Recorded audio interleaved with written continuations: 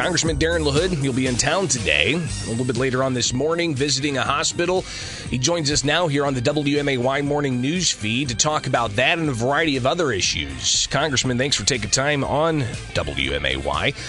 Let's get right into it. Don't want to keep you too long. You're a busy guy, but good that we can connect you with the audience here in Central Illinois.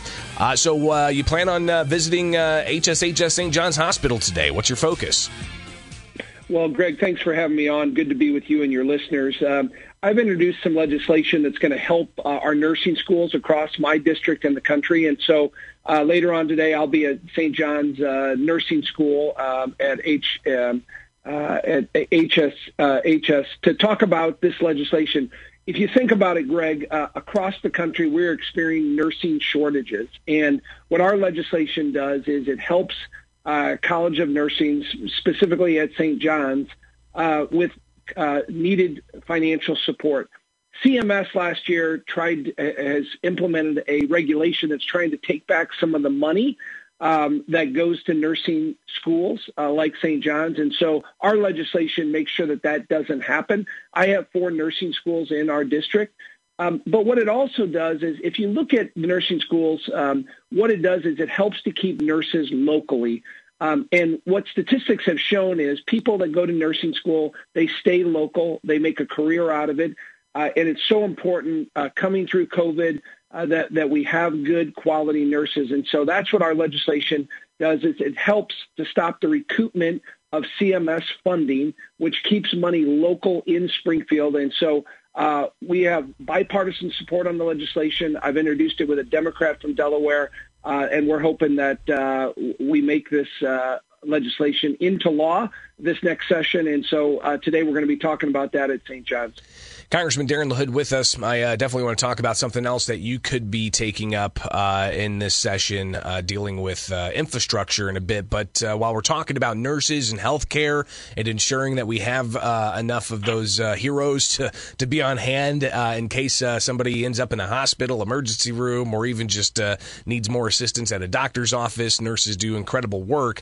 And they've definitely been heroes over the past year and a half. And we see an uptick of cases for COVID-19. Hospitalizations not yet near where it was in April, far from where it was in November, but we're seeing an increase here. How should we mitigate COVID-19, especially that we have vaccines that are widely available now?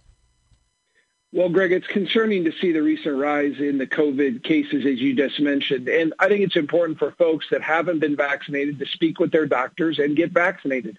I think people really have 2 choices now, Greg. You either get vaccinated or you're going to get COVID. And I got vaccinated because I know it'll protect my family.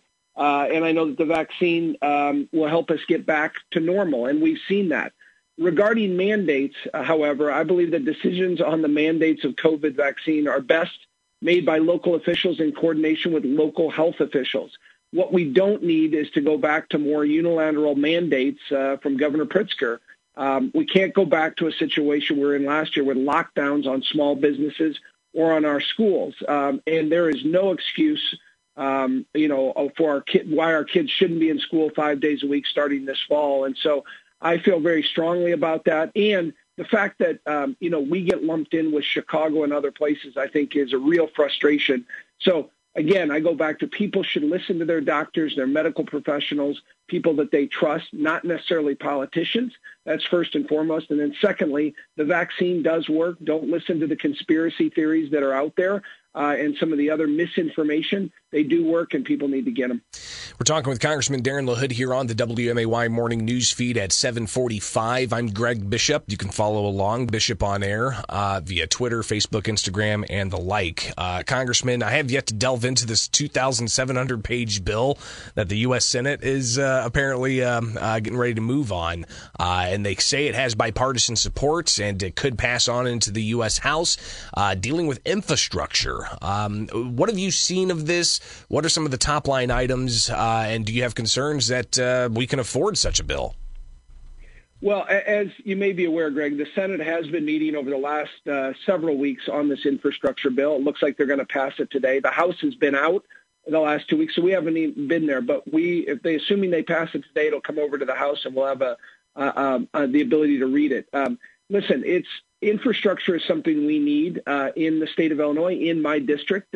Our roads and our bridges and our locks and dams and our airports and our rail systems, we need to upgrade those things. I'm worried about how you pay for that. This is a $1.2 trillion bill. Some of it is paid for with leftover COVID money. That's a good thing. But there's also a huge cost, about $260 billion over 10 years, that is deficit spending. That, frankly, concerns me. With all the money that we spent on COVID, we're close to $29 trillion in debt. And so this is significant deficit spending at a time when our national debt is skyrocketing, which will give me some pause as we look at this bill. So that's kind of the scenario I'm looking at. But obviously, Greg, I want to read the entire bill, which I do with all of our legislation that comes before the House. So I'm going to do that when we get an opportunity to have it come to the House of Representatives, and then look at how it will affect my district before I ultimately have to make a final decision. 2,700 pages. Now, people who don't necessarily read legislation every day, that may sound like a lot.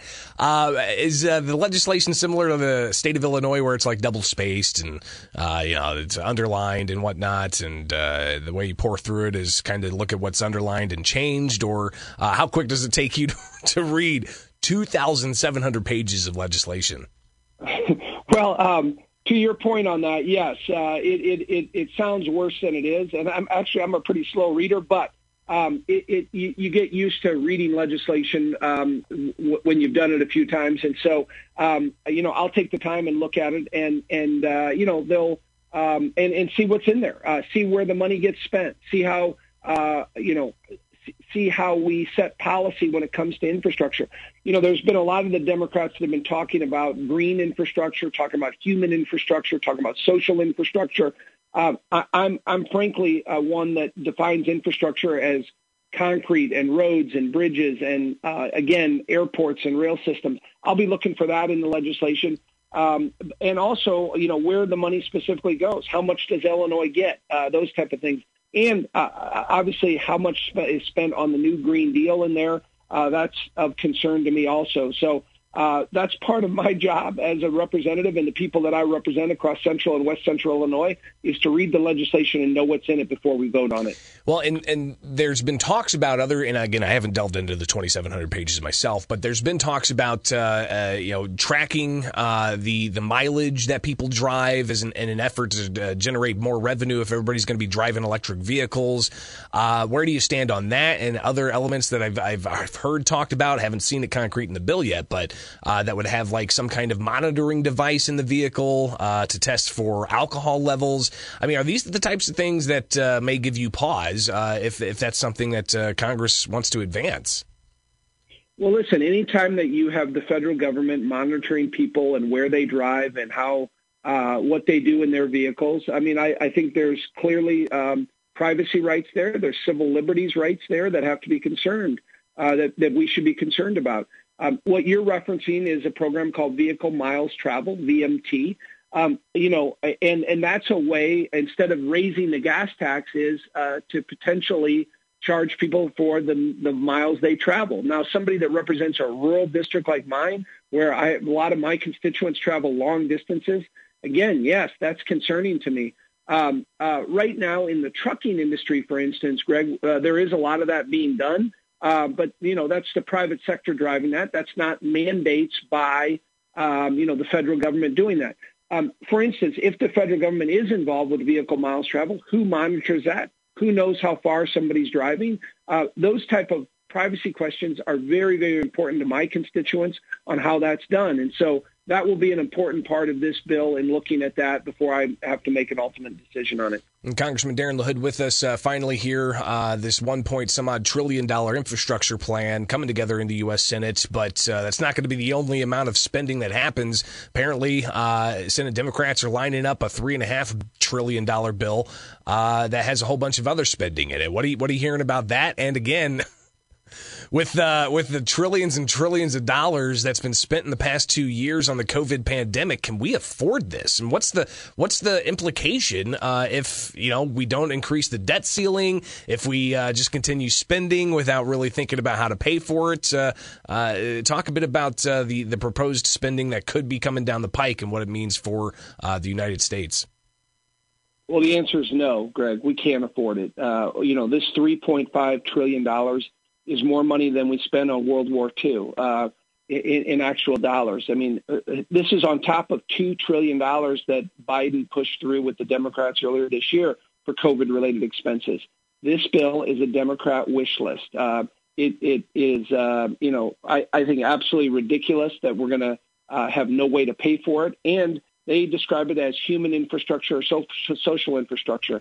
It funds the entire new Green Deal. It focuses on all of the social programs, child care, more unemployment insurance, focuses on public housing. I mean, these are all things we should have a debate about individually and separately, but to lump a $3.5 trillion bill that's really a Christmas list of Democrat and progressive wish list items, I think is the wrong approach. I don't know any Republicans are going to support it. It will be rammed through budget reconciliation. And frankly, I mentioned earlier, we're $29 trillion in debt.